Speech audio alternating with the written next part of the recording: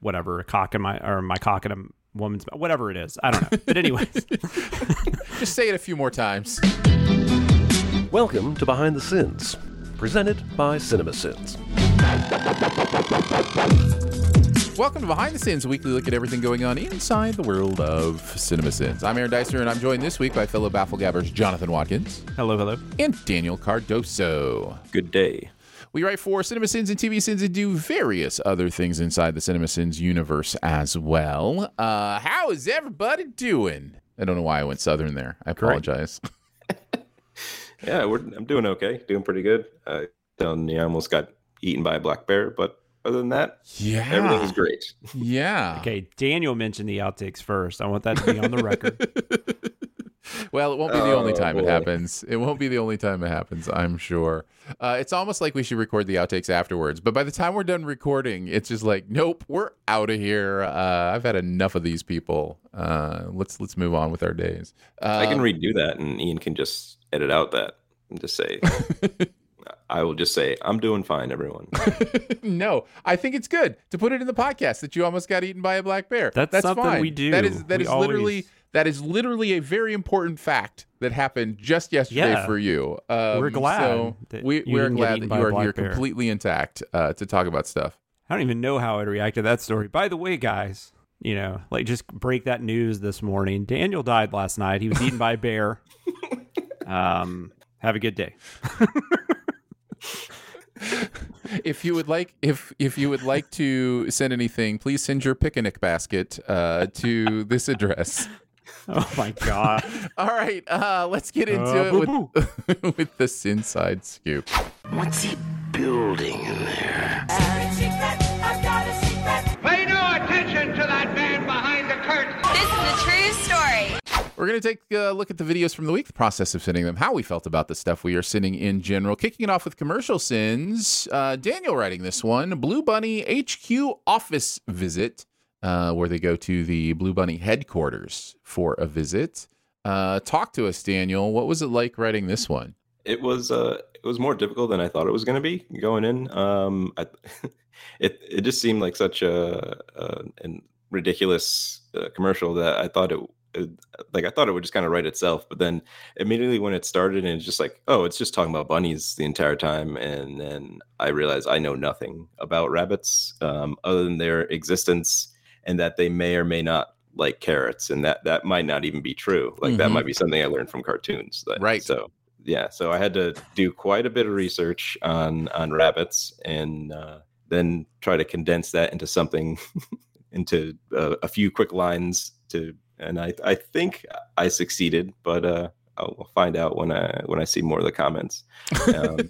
No, you will not base your opinion of the success or failure of anything we do by YouTube comments. That will not be something we will condone here.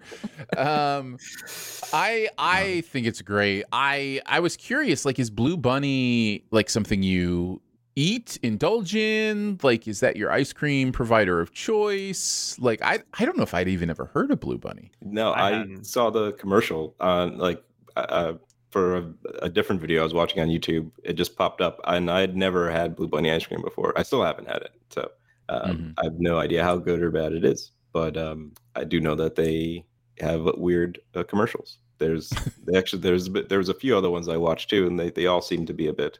I think that's just the way commercials are now. Being honest, but they're little surrealistic plays often anymore. Jonathan, some of your thoughts on Blue Bunny or this Sins video? Yeah, I had seen this commercial.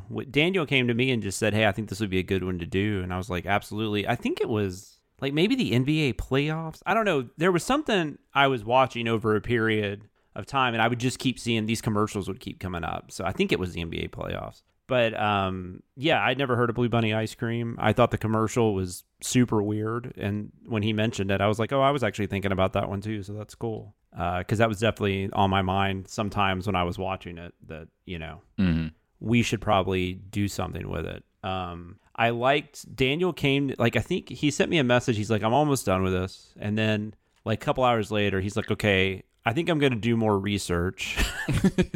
I didn't know what. I was like, okay, cool, we're good. And then so maybe a couple days later he sent it in, and then I just I was looking at the first send, and I was like, oh my god, this is he really did a lot of research. If people don't think we do research, watch this video. That's right. It'll prove that at least one time we did. I learned so much about rabbits that I've never known. Just like the fact that there is an actual American blue bunny. Yeah, that was crazy. Blew my mind. I get it. See what he did there? Blew his mind. See, I would say that and not even realize I made a pun because I'm dumb. I love that you said sorbet has been replaced with the main ingredient. Like you said, sorbet, the main ingredient of sorbet was lies. Mm-hmm. I thought that was great. Also, I felt seen when you said having this many files in your desktop, because I don't have a lot of tabs up. That gets on my nerves, but for some reason I'll have my whole screen covered with files. Oh, it kills me, man. I have to have a clean desktop. I go through and do a wash. Yeah, I go through and fix it every now and then, but yeah. I mean, everyone, I don't know, maybe not everyone does it, but I feel like it happens at a certain point to everyone's, if you have your Windows desktop just gets covered with all these icons, and then you try to fix it, but it's just like an email box or something. It just keeps happening. Yeah, for sure. Well, and I do a lot of the work stuff. I keep my media files and stuff on there because it's just easier to just jump on them like that. If I'm having to upload something, I know exactly where to go every time. I don't have to go through 3 different files to get, Mm-hmm. Sure. So, but then I forget to delete them, and then so after 2 weeks, you can't even see my desktop background. It's crazy. And then there's just that whole long diatribe at the beginning where you're giving out all these facts and stuff, and then at the end you're just saying, I'm just calling out Blue Bunny for unfair hiring practices. That's what that all amounted to. I thought that was really funny. Yeah. Yeah, this was great. I've never had Blue Bunny. Didn't know it existed. I've kind of become not an ice cream person, at least not in the sense of these kind of ice cream, prepackaged cones. The only thing I do like is a good ice cream sandwich. So that is a possibility for me, but yeah, I've never heard of Blue Bunny. I thought this was hilarious. I loved the observation that from below, the way the man's head is through the roof could not be the way it is shot from above, the way the head and shoulders are, that kind of stuff. I just love doing that kind of mental math. I think is really, really fun. And so, yeah, I thought that was good. And then just spending time on the ergonomics of rabbit chairs just cracked me up. I just thought that was really, really funny. So yeah, this is good stuff. This is a lot of fun. All right, let's move into TV sins. We're doing some Game of Thrones season 8. Episode 2 is called A Night of Seven Kingdoms. You two wrote on this. This is a Cardoso Watkins script. So Daniel and Jonathan writing on this one. Jonathan, some of your thoughts as we continue on through Game of Thrones. So I hadn't seen the 8th season. I watched when we did our first run on Game of Thrones. At that time, I think it was just the 8th season had not premiered yet, right? Correct. Or it was about to. So I'd never watched Game of Thrones, so I went through and actually watched all 7 seasons, but I didn't watch the 8th when it was on for whatever reason. So I'm just now getting to experience it, and I kind of see what people are complaining about. I mean, the first couple episodes I thought were fine, but I realized there's only 4 episodes left after this, and yes. I'm like, there's no way they're getting to everything. Correct. Yes, that is the biggest frustration. Is you watch these first, and that was my experience during the time too with the first 2 episodes. I was like, I mean, it's okay, it's all right. We're having some character moments and some cool things. Yeah. But you got 4 episodes left, and what is going to happen? So there was so much to squeeze in. And I love that Daniel commented on he wrote the Sen about the callback. I think this was because there's callbacks in the next one too. This is the one where it's Tyrion and Jaime, right? Mm-hmm. And yeah. They say what I want, a cock in my cock in a woman's mouth, whatever it is. I don't know. But anyways, just say it a few more times. Just look it up and then just deliver it. Might as well.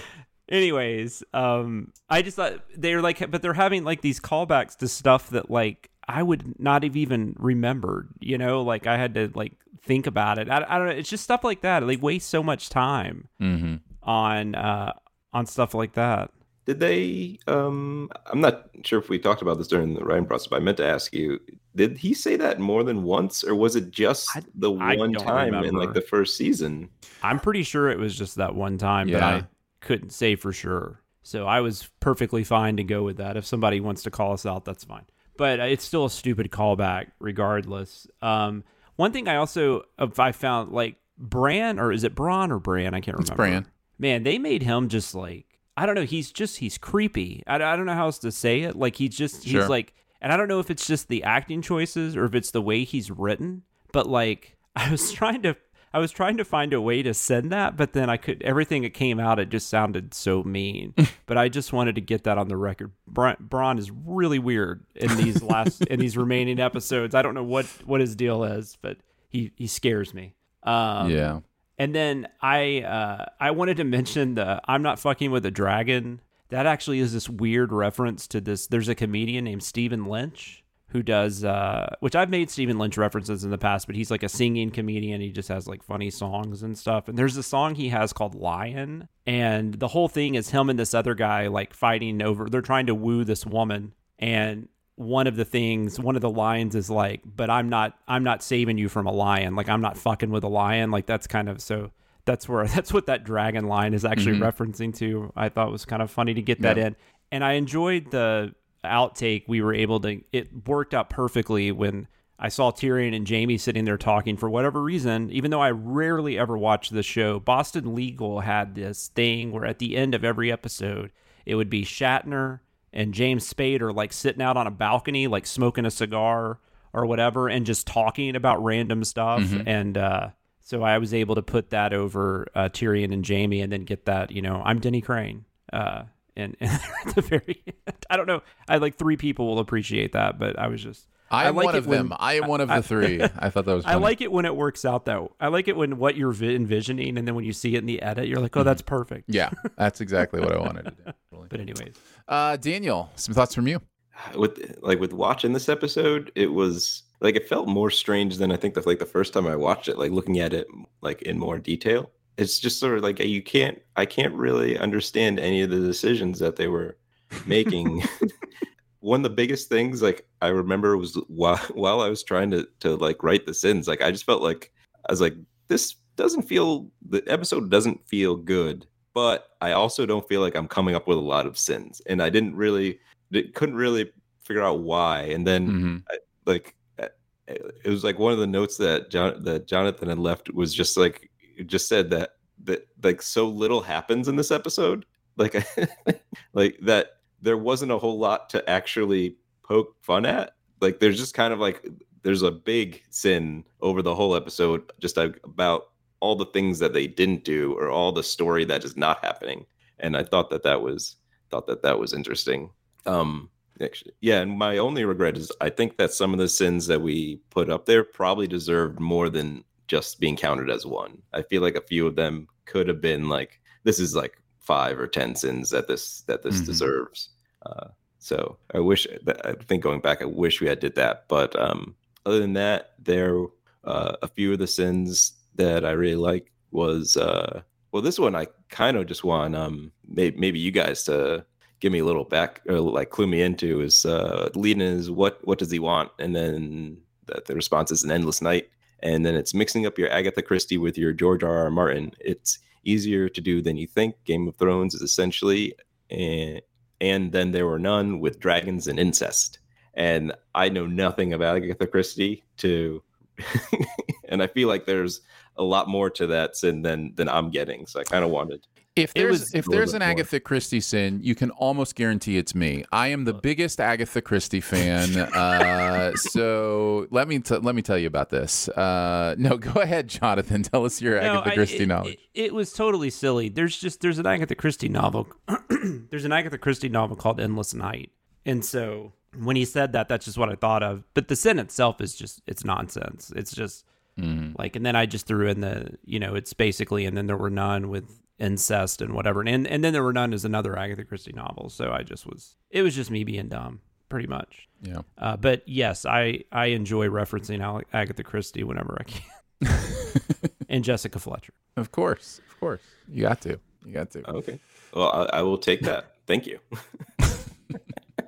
Anything else, Daniel? Yes. Okay. There's a sin where the lead-in is, if I wanted to erase the world of men, I'd start with you. And the sin is just, is that a compliment? Yeah, it's so weird.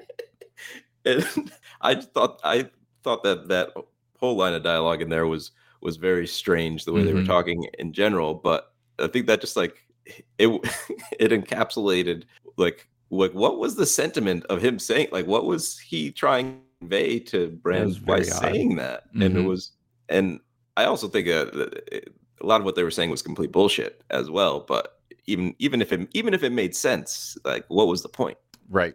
And in terms of the outtakes, I was going to point out the Boston Legal one. I really enjoyed that. I also enjoyed the Jack Nicholson one. Was that A Few Good Men? Was that from? Yeah, you want me on that wall? You need me on that wall? I thought that was really good. And then the Cheers one, just when I came up with that one, it just made me laugh because like he just like walks in and like goes by the fire and he's just like, they're just like, oh, what's up, Norm? And he's like, I'm freezing my balls off or something like that. It just seemed fitting. Yeah, good stuff. Definitely good outtakes on this one. I thought this video was great. I'm enjoying continuing to see in season 8 because it's something we've needed to do. There's so many things to talk about. You guys mentioned a lot of my favorite sins. I did enjoy singing Because He's the Man with the Golden Hand. That was fun. Thank you for the opportunity to do that. That worked perfectly. And then the response to the line, he'll expose himself, or he'll never expose himself or whatever. And then the sin is preposterous. This is HBO. Made me laugh quite a bit. Like from its inception, HBO has been like, we'll show naked people. Like that's like, oh yeah, man. I remember the whole thing. That's why I watched Dream On when I was a kid. I didn't find that show funny. What, a sitcom with nudity? What is going on? There's a chance there was nudity. Yeah. Actually, that show is pretty funny. Yeah, the Jonathan's eventual autobiography will be called "Cloudy with a Chance of Nudity." So yes, absolutely. Let's move on to the next Game of Thrones, The Long Night. Oh boy, were we ready for this one? This was a Watkins Whittington script. So this was Jonathan. Why'd you guys force me to write all the scripts one week? That was not nice. You're welcome. They put me in a dungeon and just type. Yes, type, Jonathan. Kick us off, Jonathan. Some of your thoughts on The Long Night. Wow. So, yeah, this is like the infamous episode I had heard so much about. And yeah, you can't see anything in this episode. It's insane.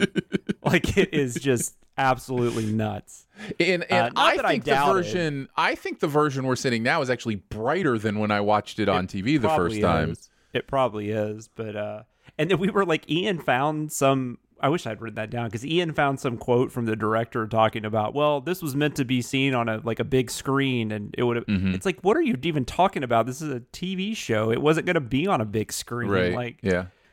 So we and I think we kept pretty much everything in that we sent because we were just like, there's no reason not to just send this a bunch for you not being able to see shit because I mean that's ridiculous. I mean it's just and this is like for people that have been watching the show live like since its inception, this was a big deal, right? Like everyone was excited about this battle and then you can't see half of it, like and not even on the ground, like them flying the dragons, I got no idea what's going on there. Like I don't even know like where they are logistically. Like are they by each other? Are they above are they above and below? You just can't, none of it makes any sense. It's just it's ridiculous. So yeah, we had fun with that.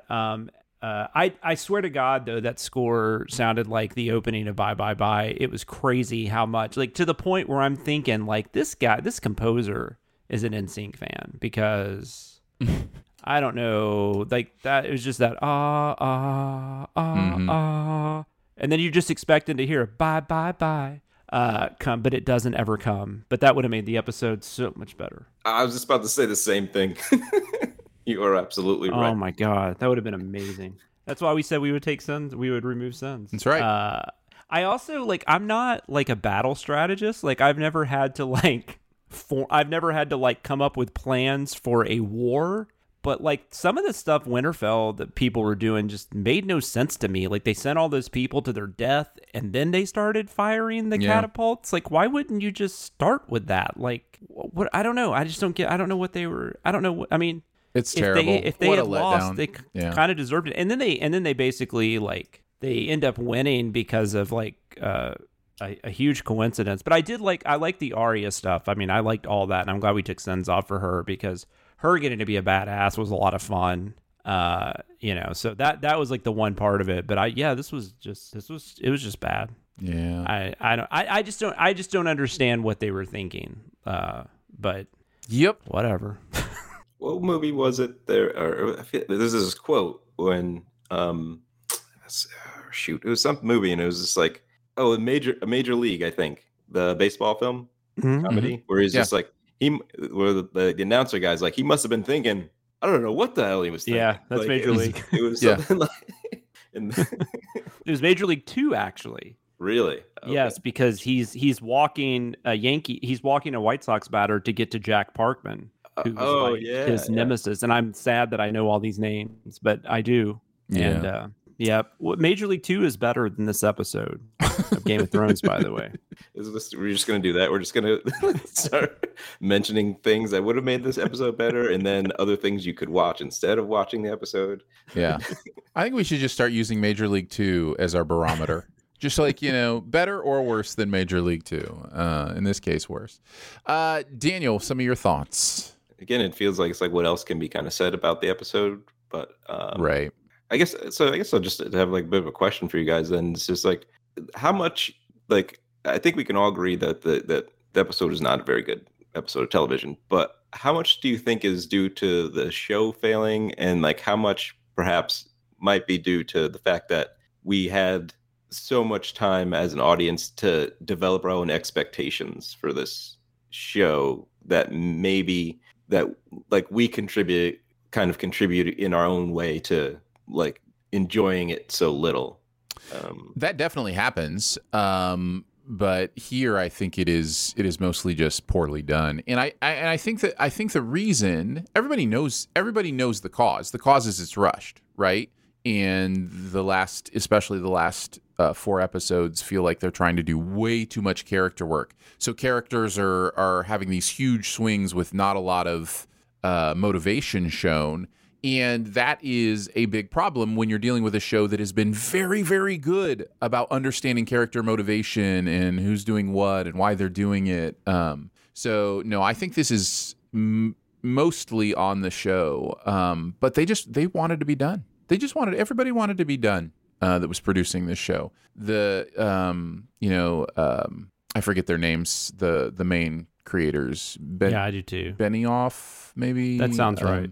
Anyways, they were looking at doing a Star Wars movie. They were ready to move on with their careers. The actors were sick of being in this location for so long. Like everybody was ready to be done except the audience. They ran out of books too, right? They ran out of source material because Martin wouldn't finish the book. I mean, not that that's his fault, but I'm just saying, like they definitely ran out of runway in that regard too. Yeah, absolutely. But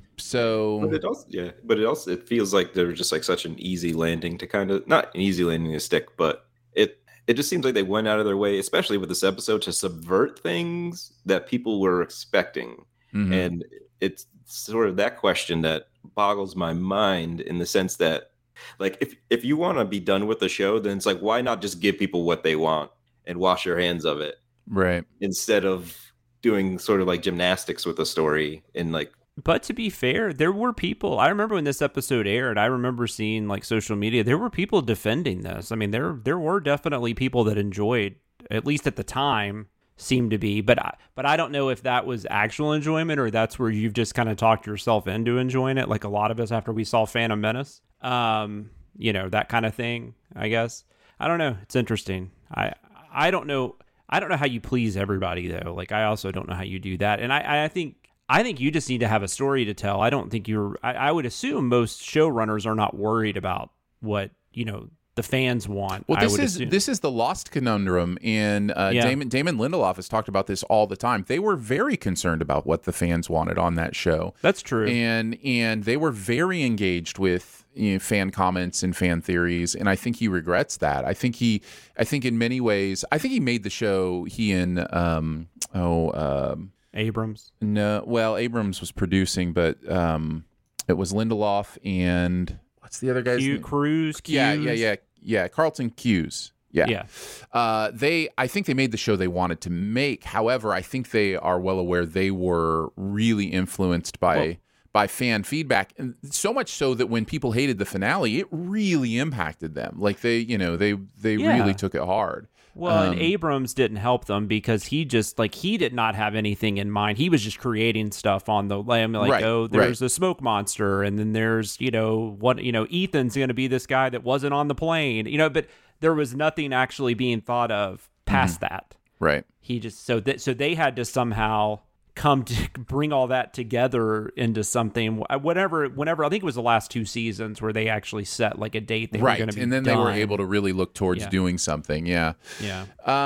So I think I say all that to say that I think since then creators have been much more disconnected from fan feedback and caring about it, because I think we started to realize in the internet age, everybody has an opinion. There's going to be opinions all over the place, and it can sound like noise in our human psychology. Like we even mentioned the YouTube comment section later, right? Or earlier. That's weird if I just predicted that we'll mention it later, which we probably will. But the YouTube comment section is a place where, depending on your psychology, you can go to and go, oh, we suck. We're the worst. Or you can go there and go, these people love us. Look at, you know what I mean? Like it really is a focus thing.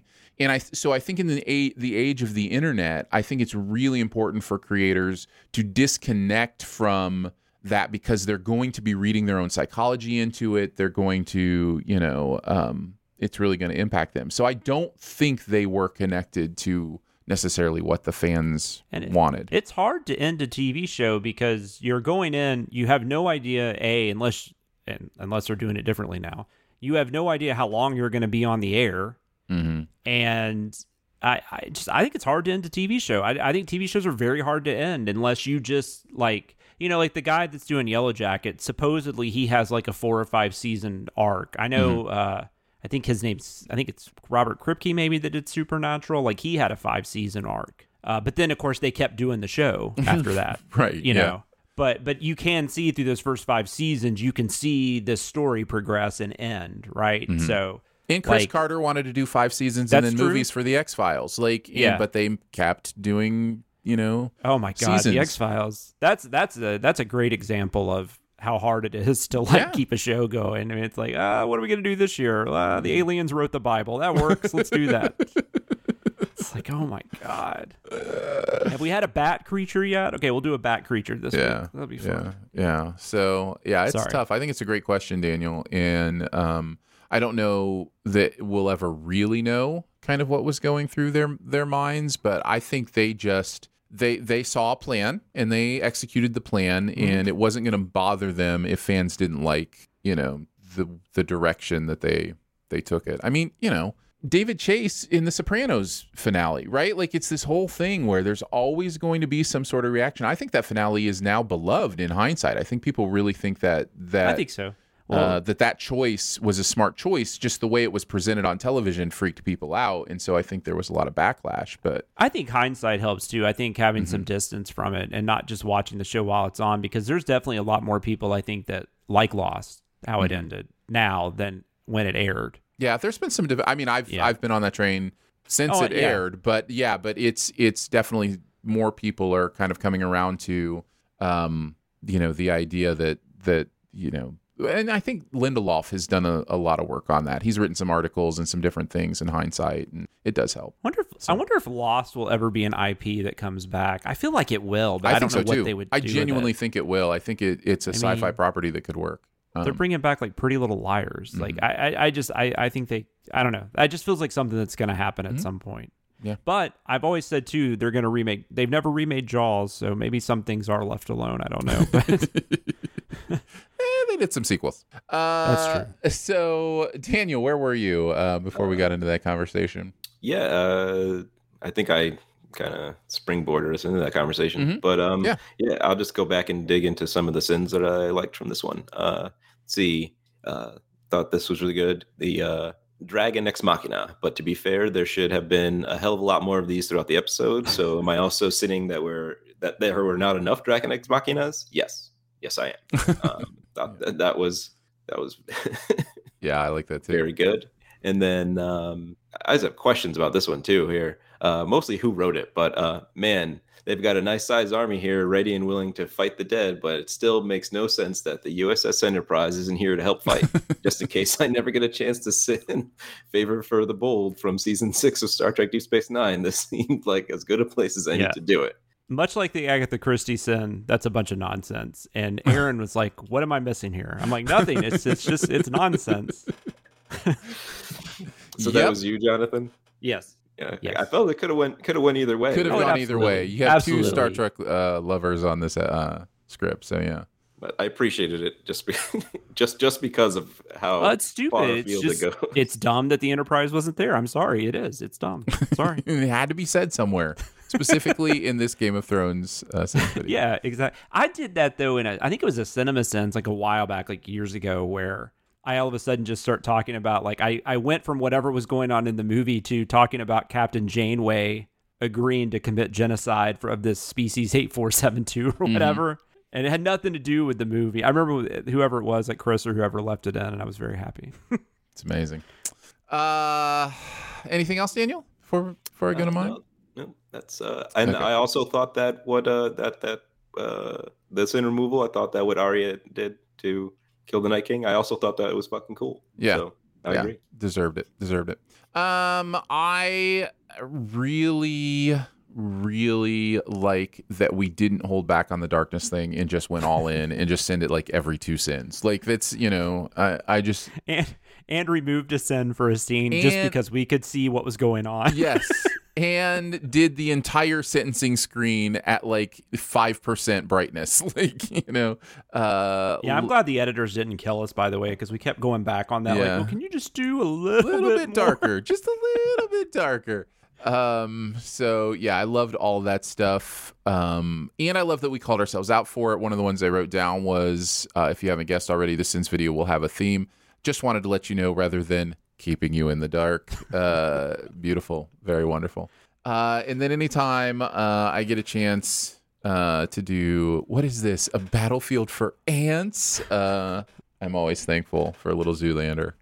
In the script, so I wanted to mention that one as well. All right, let's move on to CinemaSins. We send Morbius. Yes, we did. This is the Sins movie of all time. This is a good one. So this was Scott Watkins. So Jeremy and Jonathan are writing on this one. That just sounds like a person's name, by the way. It's like, You hey, know. it's Scott Watkins. I know, it certainly does. Yeah, it's Jonathan's week on the channel. So tell us a little bit about the Morbius experience. Jonathan. So I actually did, unfortunately, see this movie in the theaters. This was the second time I had to sit through this movie, which I thought would make it easier. This was kind of hard, though, because like it's really bad, but it's not bad in an interesting way. Like it's just bad. Like it's just not a well done movie. And I think I don't know much about like the behind the scenes stuff, but this definitely feels like a movie that was chopped up a little bit. And kind of like the first Suicide Squad movie. There are scenes that just don't really seem to go together, and like you feel like there's stuff missing because someone will refer to something. And you're like, I don't even know what they're talking about. Like the cops, especially. That was one thing where I'm just like, it doesn't make like the cops like from where they would go with their interviews, and like they didn't actually go talk to him for like at least like a few days, and like it just doesn't make any sense. Like why would you wait to go talk to, even if you didn't think he was on the boat, you still asked his assistant about him, or the other doctor about him. So all that was just very confusing. So there wasn't a lot to latch on to. So movies like that are usually the hardest to send. It's kind of like the same thing. Like, Aaron and I talked about that when we sent Pig. It was for a different reason. Obviously we love that movie, but this was similar in the sense that I just couldn't find a whole lot to like latch onto, or we were just being really repetitive. Like we would just keep sending the same thing over and over. But I did love the way it was structured to where the narrator just continuously got more and more like irritated by everything, to the point where I think the last sin is the one where he's like, did I mention that I hate everything now? Like that's how we end. Yep.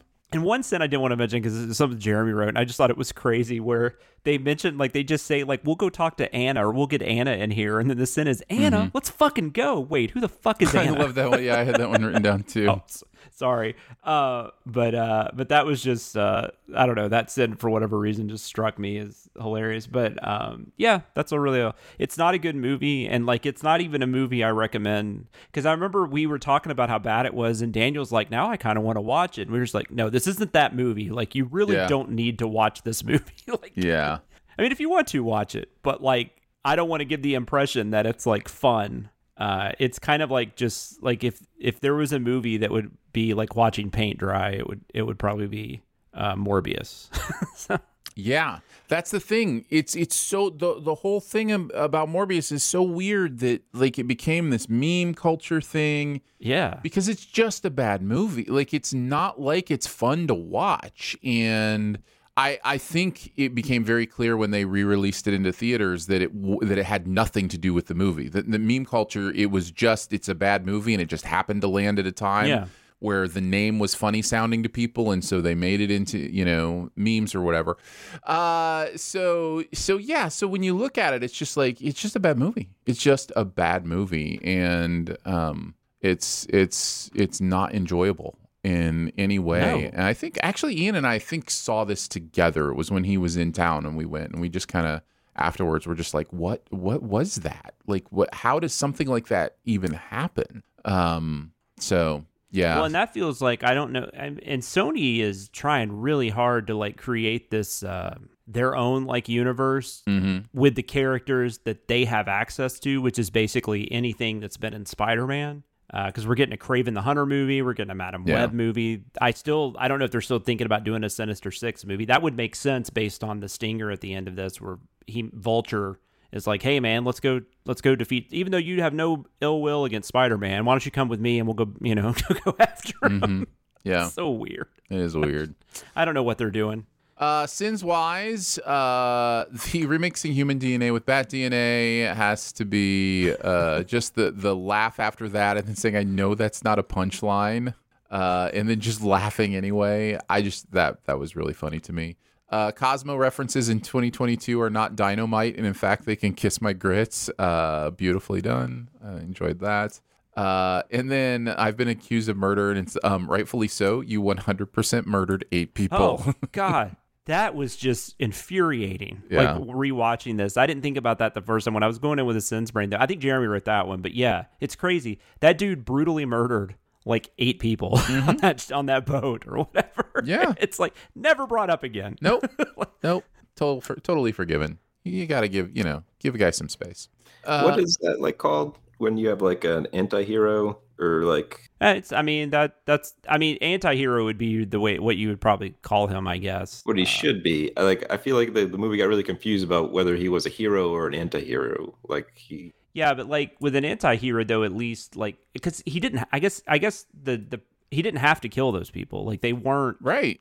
Talking about on the boat. Yeah, like he could have just knocked him out or whatever. He didn't have to like kill them and drink his blood and all that stuff. So I'd have a hard time saying he's an anti-hero after doing that. But that is, I guess, what they were trying to do. Right. Daniel, some thoughts? Yep. So pretty much the entire Sins team that had seen Morbius told me not to watch this movie. But I went ahead and did it anyway, of course. You just won't listen. You can't tell me what to do. You're not my dad. Yeah, I have a friend that he was really into the memes. So like, it was just like Friday, and we're like, you know what? Let's just watch it. We've heard all the opinions on it. Let's just find out. And it wasn't like in It's So Bad That It's Good movie, but I think that my expectations had been lowered to such a level that I was actually able to enjoy it probably more than most people did. Yeah, that does help. Yeah, for sure. I just kind of let go of any hope that there was going to be a coherent story, or like the motivations would make sense and could kind of zero in on just like the performances. And in that sense, I think I'm not gonna say I liked it, but I didn't find a whole lot of issue with Jared Leto's portrayal of Morbius. I think that like there's a movie in there maybe where that same portrayal works, where it works pretty good. And I really enjoyed Matt Smith as Milo / Lucen, or whoever he is. It's I'm not sure the movie knew who he was, but I think Matt Smith is the only one that knows what movie he's in. Yeah. Yeah, because there's that scene where he's like putting a shirt on or whatever, and he's like dancing, and I mean, yeah, that's like the one scene in the movie where there's actually like energy, like, and you're kind of like, why can't the movie be more like this? Yeah, you know. Yeah. Yeah. So he was a lot of fun. With his character though, there was like a weird point where he wants Morbius to accept himself, but then Milo is essentially seems like he's trying to kill Morbius. So he's sort of like, we're fine the way we are, like, be one of us. And he's like, but I'm going to kill you. And like, it didn't really, it just didn't make any sense. No. I was like, what does he want from Morbius at this point? So there was a lot of that going on. Beyond that, let's see. Some of the sins I liked were Morbius movie Insanity had an obvious disagreement about how many bats was enough to represent a lot of fucking bats. Something about that just felt like it was kind of in the same if it exists in the world as a lot of the Morbin memes. So I like that. Movie waste time on these Stephen King bullies that come out of nowhere and add nothing to the story whatsoever. Because that scene annoyed me. Like, I was just like, what is the point of this, aside from like, I mean, I guess trying to build empathy for the characters, but at the same time, like the way it plays out is like they're just like introduced as like yelling at them like from outside through a window, and I just like, I'm not saying that bullies have never done that, but there was no way that was believable to me. Like it just felt like so forced and just so absurd that like that it angered me. So I was really glad that you guys said that. And they're being mean, but like the Milo character, as a kid, I mean, he almost kills like two of them. Like, I mean, it's not like they're not trying to beat him up or anything. You know, they're just being assholes. I mean, I'm not trying to justify what they were doing, but I mean, he like hits that one guy with his crutch and stuff, and I'm just like, holy crap. I don't know, that scene just sucked on so many levels. Yeah. And then let's see, the last one I had was the I'm starting to get hungry and you don't want to see me when I'm hungry. Because like you recognize the line immediately from a different film. Yeah.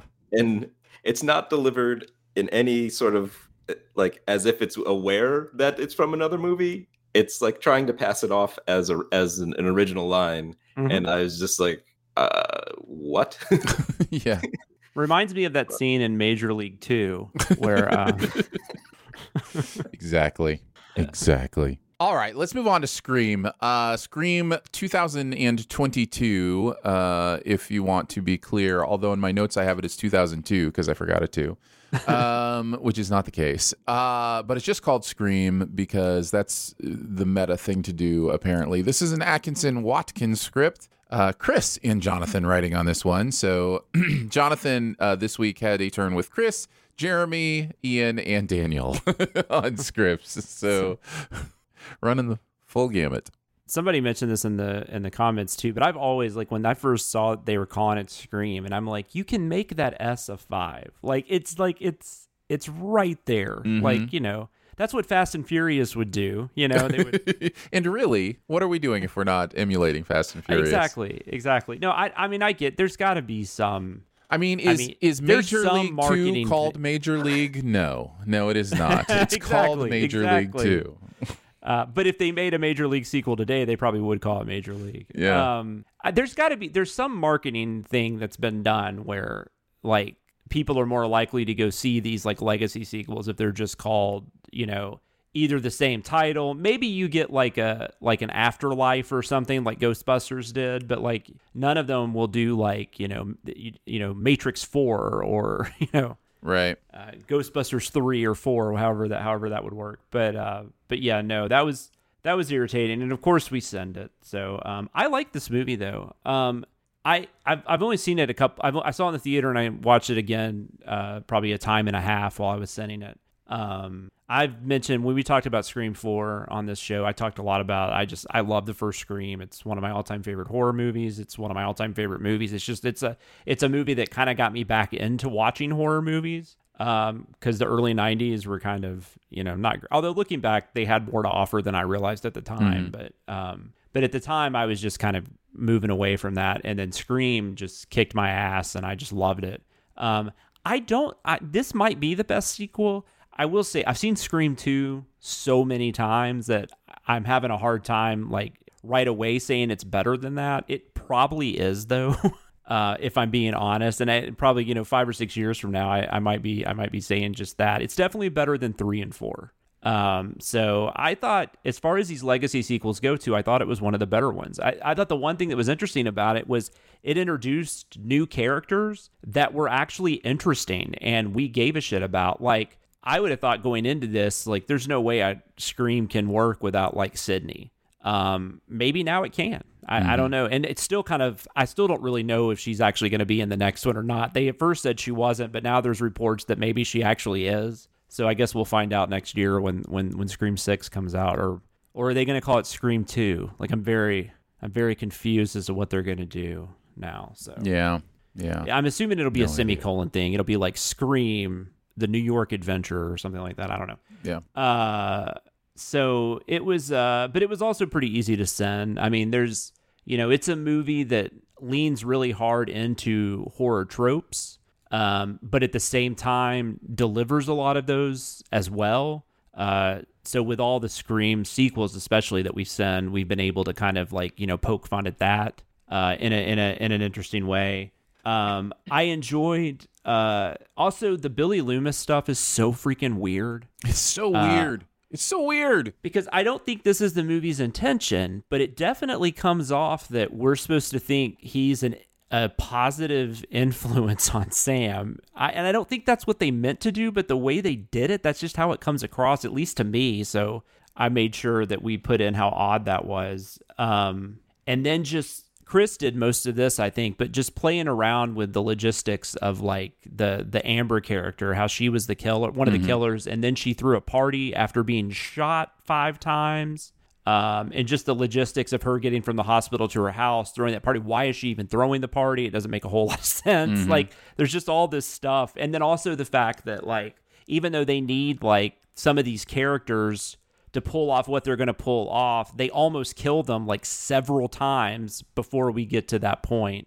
And then also just the ridiculousness of the fact that once again, we've got somebody dressed up as Ghostface going after a lot of the same people. And they do put a spin on that, I guess, with the whole like, the fan toxicity and all that kind of stuff. But I don't know. That still is always going to be a little hard to buy from my perspective. So yeah, those are my thoughts on Scream. But I really like the movie. I thought they did a great job with. I think they made the best like of this type of sequel that they could have made. There's definitely problems. It's not great, but it's a really nice sequel if you're a fan of the original. Yeah. Daniel, why don't you go next? Did you see Scream 2022? No, I have not. Oh, but you've watched Morbius. Okay.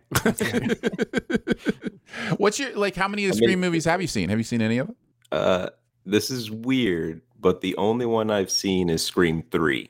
It's not that weird. Ian watches them backwards for some reason. So He did. It's not that weird. Interesting. Yeah, no, I didn't see the first one. I wasn't really into slasher movies that much. And I also don't know when that came out. I think I might have been pretty young. 96. Yeah, I was pretty young when that came out. Anyway, but I was kind of hyper aware of it because that movie was just like in pop culture for like a long time.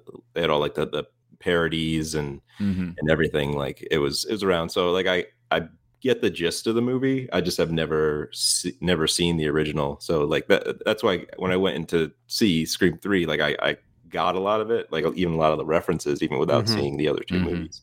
Yeah. So, so I haven't seen this one. I did notice in the rundown that it said Scream 2002, which was kind of confusing. Sorry about that.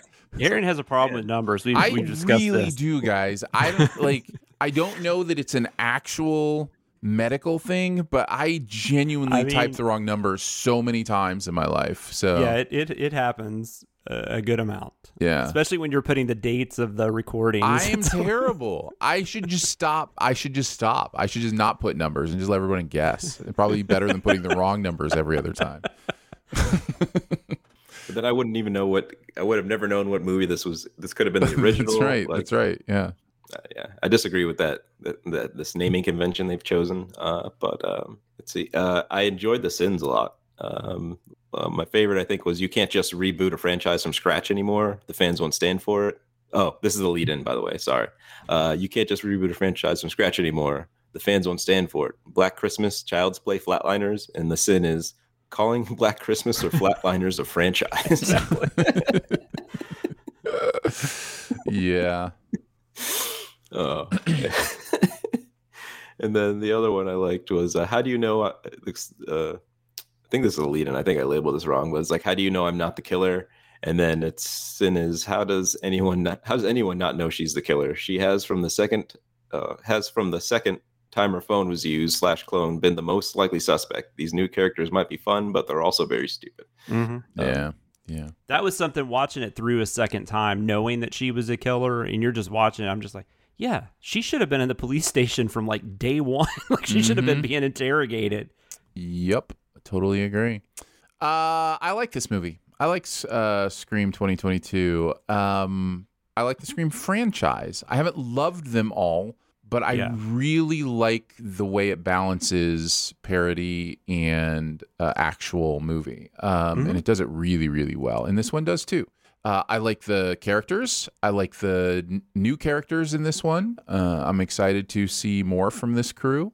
I had a good time hanging out with them. The ones that survived, which most of them did. Yeah. Sorry, spoilers. Yeah. Two of them were the killers, and I think.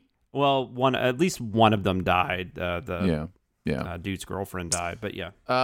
So yeah, I enjoyed it quite a bit, and have enjoyed the Scream stuff quite a bit.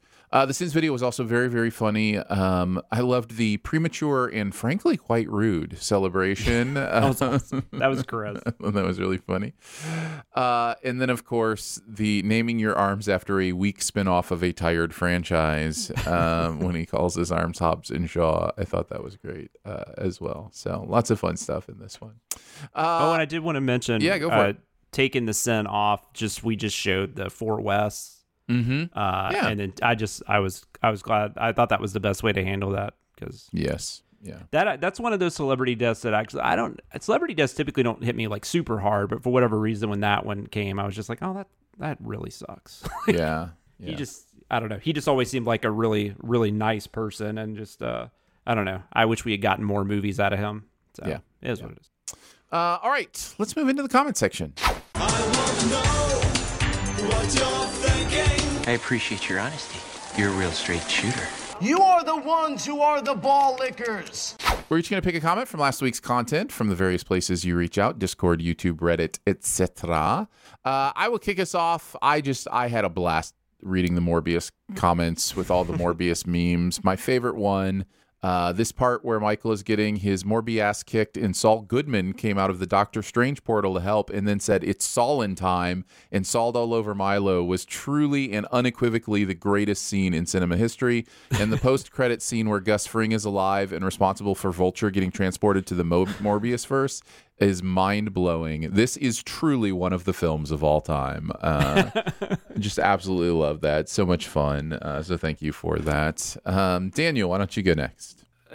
So, mine was from The Long Night, the Game of Thrones. And this one just more kind of like inspired a bit of a question for me. And the comment is, the Night King was Jon's to kill. I don't know why they had Arya do it. I mean, she was great in this episode, but having her do it was like having Han Solo face down Darth Vader. Yeah, it's cool, but that's not their arch nemesis. That weighed in on how much they changed over. It's not the arch nemesis that weighed in on how much they had changed over the show / movie. Yeah, because that just made me like question that a little. Not question the comment, but it raised the question of, does that hold weight that that was his kill, because I kind of felt that way when I first watched it. Like I was like, I'm not sure why they switched that up like that. I guess like what creates the sense that somehow John had ownership over that, like, because it's sort of like I agree with the comment, but at the same time I'm wondering like why I agree with it. Like I mean, personally, I would like to see Han Solo face down Darth Vader. For sure, that would be very interesting.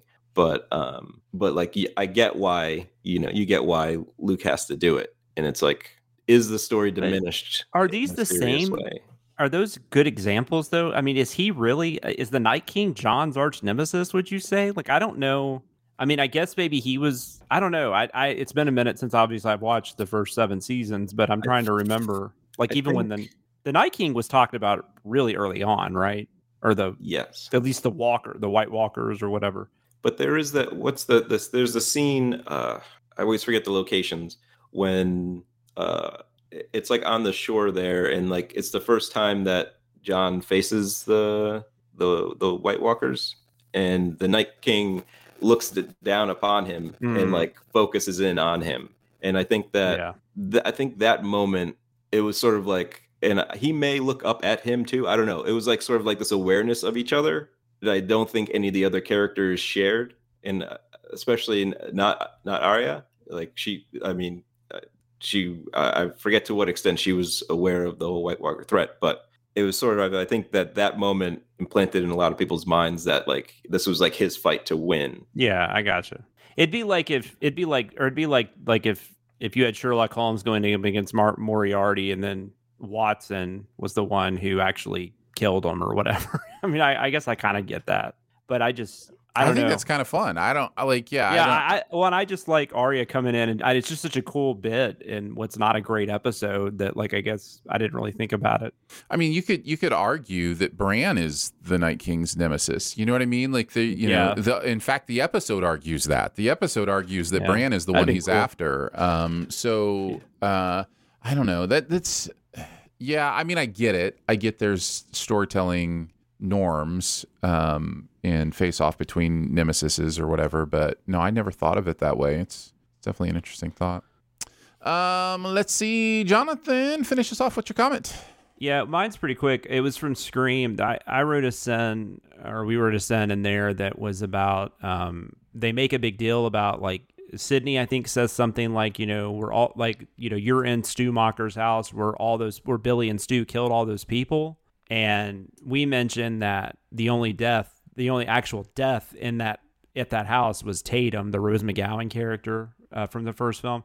But then one commenter, Danger with a 3 before the R, said, "You're also forgetting Gail's cameraman Kenny. He wasn't in the house when he was killed, but it was in the last act." And that is correct. I totally forgot about Kenny. Mm-hmm. I'm more than happy to admit that. But there were still only 2 people, though, so I think the sin still stands. But I do feel bad that I forgot. Poor Kenny. Nice. But all right, let's finish it off with some Beyond the Sins. To infinity and beyond. Somewhere beyond my wild history. To boldly go where no man has gone before. We're going to take a look at something else going on in the world of pop culture. Daniel, kick us off. What do you want to talk about? I just recently started watching Severance. Nice. Nice. Yeah. Yeah. What's it? Andrew Scott, or I forget the Adam name. Scott. Right. Adam Scott. Yeah. There we go. Yeah. It's his show. Well, he's seems to be the lead of the show right now. It's on Apple TV. It's like I only watched the first episode, so I don't have a whole lot of information about what's going on, and I wouldn't want to spoil it anyway. But it just it has captivated me, and I'm very interested to learn more. It gave you some very interesting like characters and like story development pretty early on. Like so there's like you sort of don't know everything that's going on, but like the momentum or like the pacing seems pretty good, and I'm interested to see where it's going. There also is a really cool aesthetic to it where I don't entirely know when or where the story is happening. It could be the past, it could be the future, it could just be someplace different. So I like the decisions that they've done with that. I don't really want to go. I don't know if I can go into too much more depth without spoiling anything. So I don't really want to do that. Well, I've seen the whole thing, and you're gonna love in the very last episode when the one character. I'm just kidding. I'm not gonna tell you any spoilers. Yeah, exactly.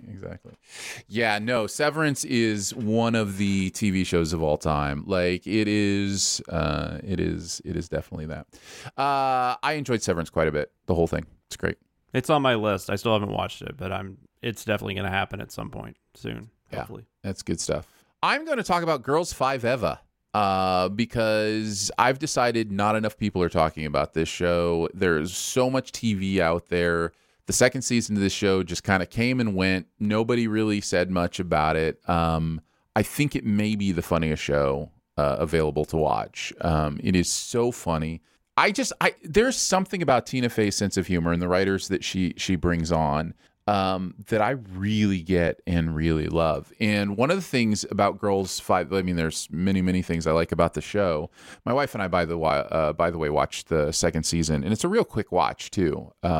One of the things we really, really enjoy about it is just the fake songs. Like the fake songs that these girls sing are hilarious. And there's always one every episode, and they play it over the end credits, and it kills me every time because there's stuff in the song that you don't actually see in the episode, but then when you hear the full song, it's great. One of the other things I love is this cast. So the four girls who reunite from Girls 5 Eva, and if you don't know the concept, basically they had one pop hit, back in the day, and then it got sampled in a hit song from a current rapper, and so that allowed them to relaunch their career. This cast is amazing. Renee Elise Goldsberry, who you may know as is it Angelica Schuyler? Well, the main Schuyler sister in the original Hamilton production. She is astonishing. Busy Phillips is hilarious. Oh, love her. She's so good.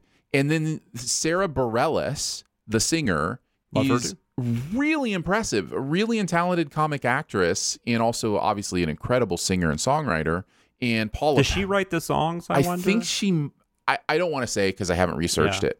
I had the same thought, and I wonder if that's the case. Because she's a great songwriter. She is an incredible songwriter, and a lot of the show is about their songwriting. In fact, somebody in the chat just mentioned this one. It'd be the first one I would mention from this season too. She writes a song based on looking up the English word that has the most definitions, which is the word set. Has so many, and she tries to use every single definition of the word set in the song, and it's the funniest thing, and I love it. And then Paula Pell is also really, really funny as Gloria. She's the one I hadn't really had any connection with necessarily before, but she's great. So you look at these four women, and you're looking at not only amazing actresses and comedic actresses, also great singers. Like, and that just makes such a difference in a show like this. So yeah, I'm really, really, really digging Girls 5 Eva. There are 2 seasons. I don't know if there will be a third. It again feels like it just kind of comes and goes.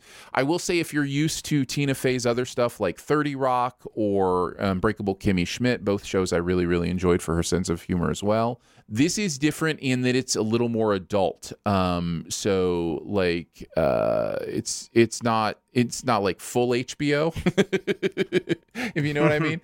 But they're definitely dropping some more normal, I would say, adult human language. This is on Peacock, right? Correct. And that's what I was going to say. Yeah, this is on Peacock if you want to check it out. But yeah, the entire second season is out. And you can watch both seasons on Peacock, and I would highly, highly, highly, highly, highly recommend it for a good time. So one of the mini shows I have on my list. Yeah, I know. There's such a list, right? I think for a lot of people, and the reason my wife and I like shows like this is we just want to laugh right now too. So there is something. Yeah. These kind of shows float to the top of our list because it's just like you throw it on for 20 minutes, you laugh a lot, spend time with people that are fun to spend time with, and it's just kind of one of those shows. So yeah, right there you go. Jonathan, what about you? I guess I didn't know if you were going to talk about it, so I had a backup, but I guess I will talk about Thor because the other thing we're going to be talking about on the show because we're going to be sending it pretty soon.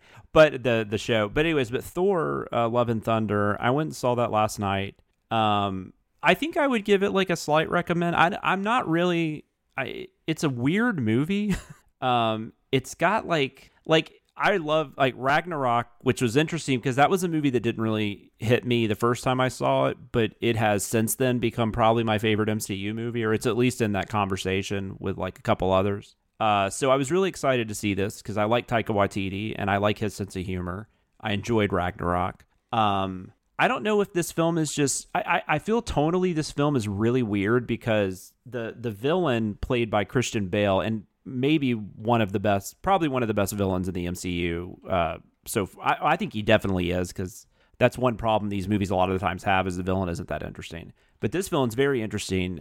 He has a very interesting backstory that I'm not going to, give away or anything. But, he feels like an actual threat. Like, like this is something where I don't necessarily believe they're just going to get rid of Thor or anything, but I'm just saying like there are stakes here that I don't know that I've felt in a lot of the more recent MCU films. I wasn't sure where they were exactly going with a few characters and stuff like that. So that was interesting, but also it kind of was dark because the subject matter revolving around the Christian Bale character is pretty serious. There's also subject matter revolving around Jane, Natalie Portman returns, that's very serious and very, I don't know, just very serious. It's something that's probably, it's a thing that's probably going to affect a lot of people that are watching it. I'm not saying it's like a trigger necessarily, but it's something that a lot of people have probably, dealt with in their family and stuff. And then that is intermixed with Taika Waititi still being like really silly and like just throw it in this like insanely silly humor. And I think there was just something about that just didn't really, I didn't think they bounced off each other that great. But I think, everyone for the most part, gives a good performance. I think Tessa Thompson, not surprisingly, steals just about every scene she's in. Christian Bale also steals just about every scene he's in. But I mean, Hemsworth's really good. I think the Thor and Jane stuff, the way they kind of put them together, I think they work better together in this one than they did was she in the second one? I don't even remember now. But I don't either. I've seen The Dark World once. I've never watched it again. I'd never even watched the first Thor more than once. So, but I just, from my memory, I feel like their relationship's a lot better. And I think Hemsworth has just become, he was never bad, but it's been interesting to watch him develop as an actor. And I kind of look forward to when he's in a movie now, because I think there's something, I just feel like he's pretty good with comedy, better than you would expect, but he can also handle some of the drama just fine. So like, I don't know if this one would have worked as well if this had been like the first Thor movie, but I think now that he's had time to evolve into the character, I think it kind of works perfectly. But there's just, I don't know, I didn't love it by any means. I think I just kind of liked it. It was fun. It was entertaining. It feels a little separate from some of the other world building that the MCU has been doing with their shows and their last few movies. So that was nice. I'm sure there are things that will tie in, and there's a stinger that kind of lets you see where things might be going with one storyline, of course. But it did feel like kind of more of its own movie, which was nice. I don't know. It was just kind of a movie that had a lot of nice moments in it, but I don't know that I ever really fully got on board with everything. And I think a lot of that had to do, like I said, with the tonal shifts that kind of were thrust at us. But I assume a lot of people are going to enjoy this. I've seen more negative reactions to it than I expected, but I think most people would at least have an entertaining night at the movies watching it. So that's why I give it a slight recommend. Yeah, I will have plenty of to say about this on Sif Pop for sure. The thing I do want to address, because we have had a chat conversation about this in Slack, and you mentioned the tone thing. I will say I had a lot of fun with this movie. If nothing else, if you're willing to just go in without expectations, without any kind of, or lowered expectation or whatever, I think you're going to have fun. Like there's no doubt Taika Waititi has a good sense of humor. There's no doubt he's working with actors that can pull off comedic stuff. And you're going to have a good time. And the other thing is, the other thing I wanted to mention is I think the tone is consistently Taika Waititi, which is inconsistent. So like that's a good way to put it. It's weird to say that the tone is consistent because it's clearly not. It's clearly dealing with a huge disparity in tone. But that's what Taika Waititi does. Have you seen Jojo Rabbit? Like this is what he is known for, and you're gonna find it here. So if that's annoying to you, you're probably going to be annoyed by it here. If you go with him, I think, if you love Taika Waititi, I think you're going to enjoy this. I think you're really going to enjoy what he's doing here. Jojo Rabbit's that's a great comparison. Because I think he does a better job of it in Jojo Rabbit than he does here. That would be my opinion. And it's not like it's not like insulting or anything. Like I don't think there's anything. It just, for me personally, it was jarring, I guess, more so. And so I would kind of get lost for a second and then kind of be, back in there. Yeah, he's just not scared to do that. He's just not scared. He's just not scared to go, here's the real serious stuff of life, and here's a screaming goat. Like he's not scared to do that kind of stuff. So hey, the goats of this movie are the goats, just so we're clear. That scream is just one of the greatest ADR things I have ever heard. I mean, it's amazing. Yeah. So my opinions on Love and Thunder are more complex than I'm going to get into here, but overall, I had a really fun time. So yeah. There is nothing wrong with that. No. A solid good movie is better than a bad movie. So I'm all on board for that. Yeah. Absolutely. As someone who hasn't seen this film, from everything you guys have said, I have no idea what to expect from it. Of course not. That changed tone a lot was the discussion of this movie. One thing I did want to mention, though, I am getting to where, and I don't know if this is just after watching so many MCU movies and stuff, but I am getting to where the green screen stuff is starting to just kind of wear thin with me. Like it seemed more noticeable in this film than it has in past ones, where it's just it just looks like there's just I don't know. It visually, because there are actually some visuals in this movie that work really well. I love the choice of color he uses, when they go to different places, but some of the battles, it's just so clearly that they're just standing in front of a screen. It kind of gets distracting at times and kind of takes you out. But that's just my opinion. Yeah. Opinions. How do they work? So that is Thor, Love and Thunder in theaters. Girls 5 Eva is on Peacock, and Severance is on Apple TV+. That's going to do it for Behind the Sins this week. Don't forget to make sure you're subscribed and go ahead and leave a comment or rating as well. If you've got anything you want to send us, mail it to P.O. Box 881, Republic, Missouri 65738. I will also mention our email is bts@cinemasins.com. We will soon be doing another compilation best of the year podcast. So if you have any nominations that you would like to hear us hear again that you thought were some of the best moments of the podcast of this past year, please email those immediately to bts@cinemasins.com. You can also hang out with us on Twitter. I am at Aaron Dicer. He is at Sam Loomis 13, and Daniel is the one smart enough to not have a Twitter. So for Jonna Morb Watkins, Daniel Morboso, a Morbin Morble, and my Morb self, we will see you next week. Happy National Ventriloquist Week. Thanks for listening. Send any feedback to bts@cinemasins.com, and be sure to subscribe, rate, and comment. Find more ways to connect by visiting cinemasins.com/BTS. Morbius. But I do have a wild story from last night from dinner, because I was I was cooking on the grill. I was cooking some steaks, and then my mother comes out and informs me that there's a black bear in the dumpster out back, which is maybe about 75 feet from where I'm standing. Nice. And so yeah, I go around the corner, and like it's just the thing is bigger than me. It probably bigger than you, Aaron. Yeah, black bears. Yeah, they get pretty big. They're not quite grizzly size usually, but they're definitely bigger than a lot of humans for sure. So that was an exciting moment because I don't know what to do in that scenario. Black bears aren't really too dangerous unless they're super hungry or super angry. So, and I know it's hard to know those things.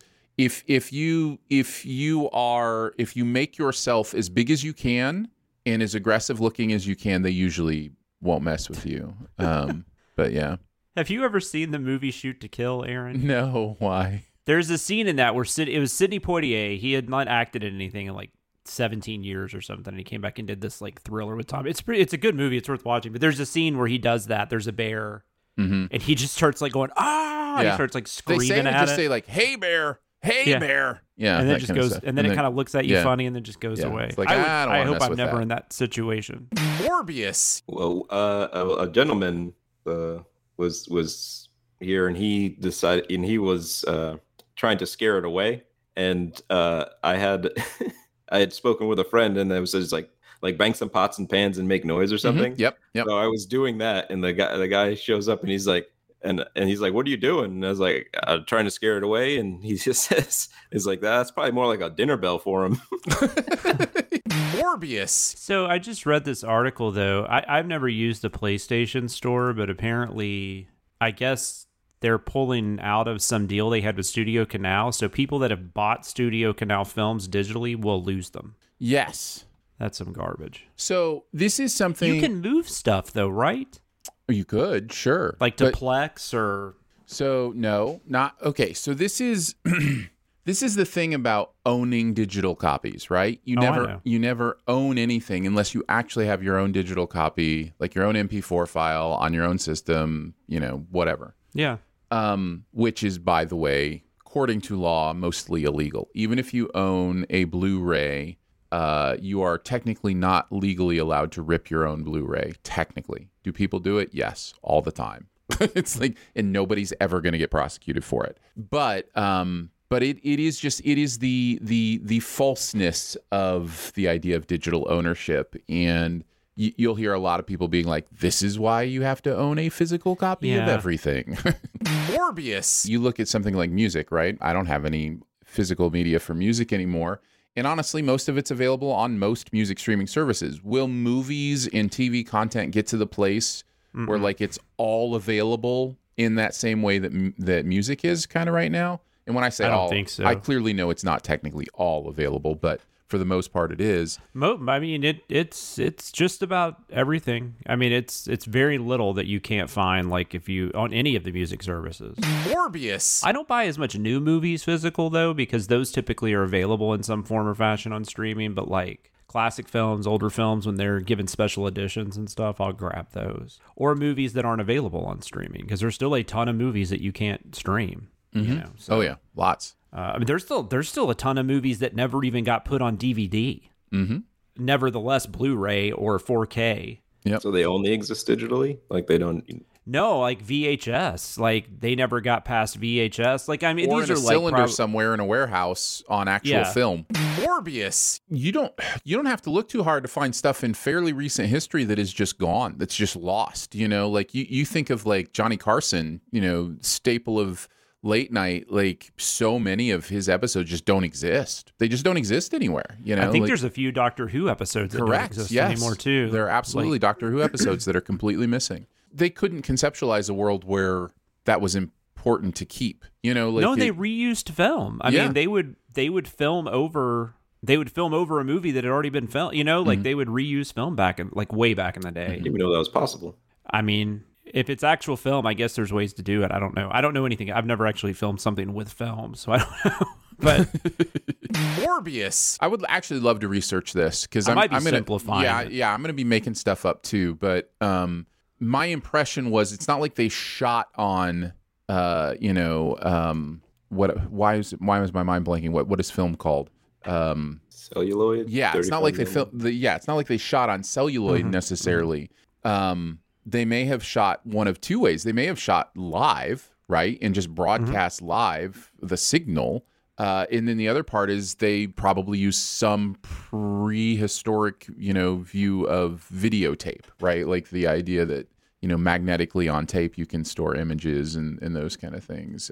So I don't think they were actually reusing celluloid. I think they just taped over the masters that were on, Yeah, I think that's what I think that's the better way something to put like it. that. Kind of like, you could record over VHS tapes, right? if you Yeah, needed to. Like the typical cliche of the guy who recorded the Super Bowl over his wedding, that kind of thing. Oh yeah. Morbius. Man, I'm glad. I can't imagine being that guy. Yeah, that would never go away. Like that would get brought up a lot. Yeah. Anytime he wanted to get mad at his wife about something, she'd be like, "Really? Shall I show you? Did I record the Super Bowl over our wedding tape? Shall I show you the Super Bowl shuffle that exists instead of our vows?" Morbius. I had the Super Bowl shuffle on vinyl. Oh well, yes, of course you did. I think they gave those out though. Like I feel like that was something where like you could get one for free. It was like if you ordered a pizza or something. It was something dumb. It's probably collectible at this point. I have no idea where that went.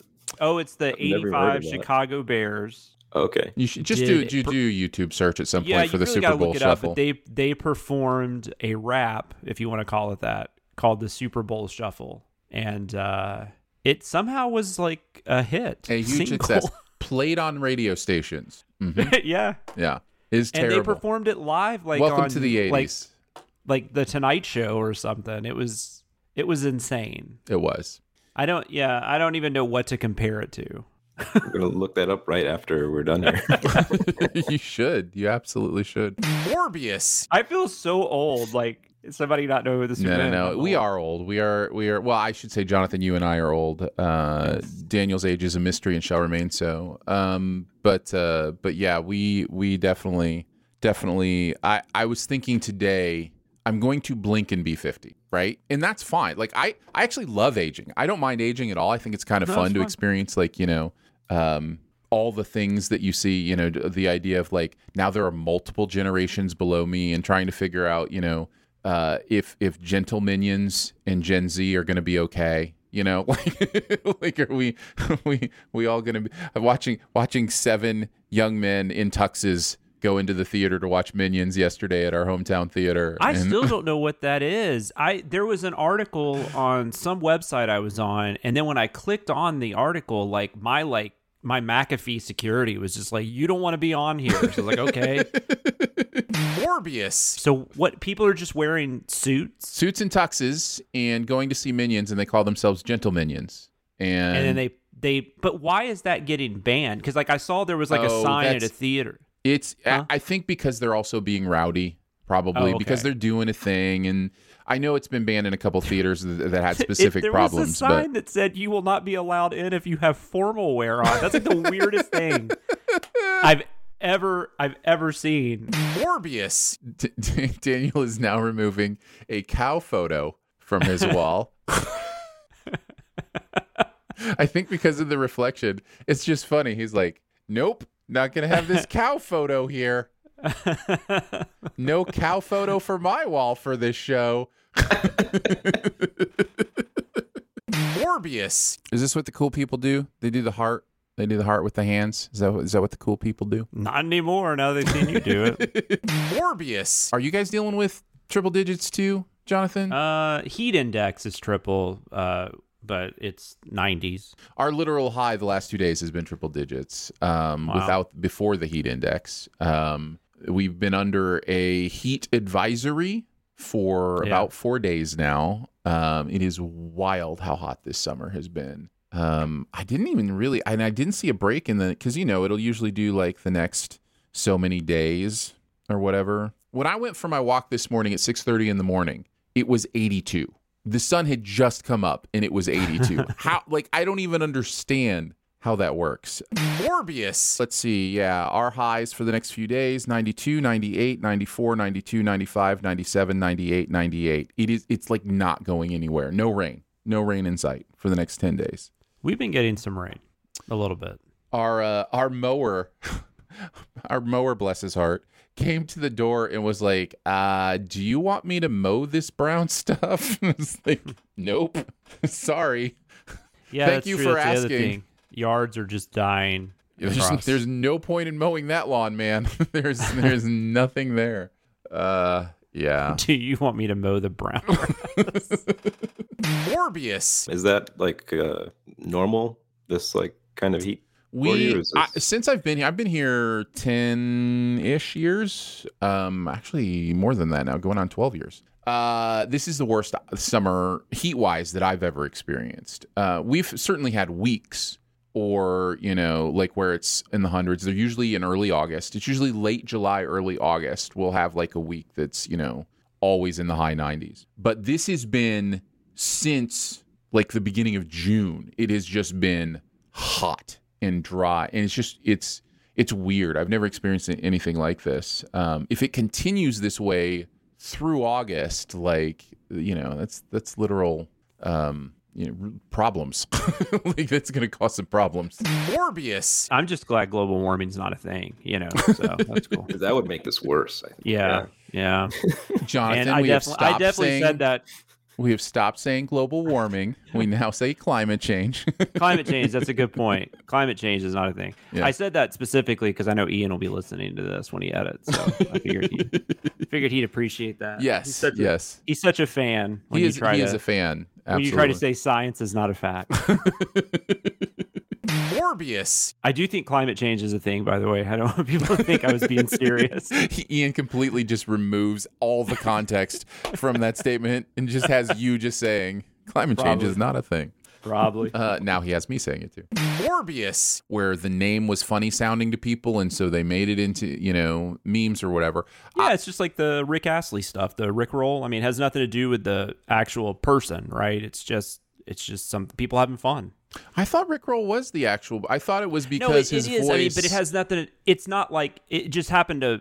I mean, it could have been like. I mean, I'm just saying that could have been anything. I think Rick Astley just randomly happened to be the person. I'm just saying like the meme and stuff is not specifically because about him, right? It's just more. I thought it was. I thought that had to do with the fact somebody. Yeah, I thought that had to do with the fact with when you watch that video.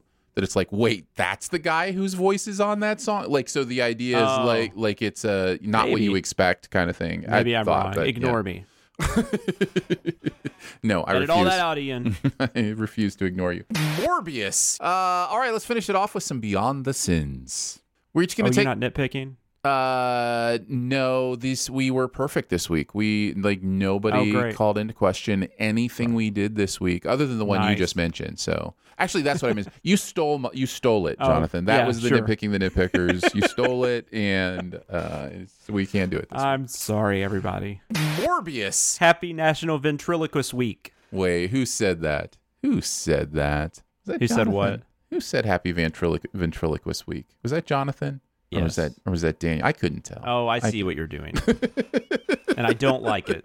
Morbius. At Parker, our purpose is simple.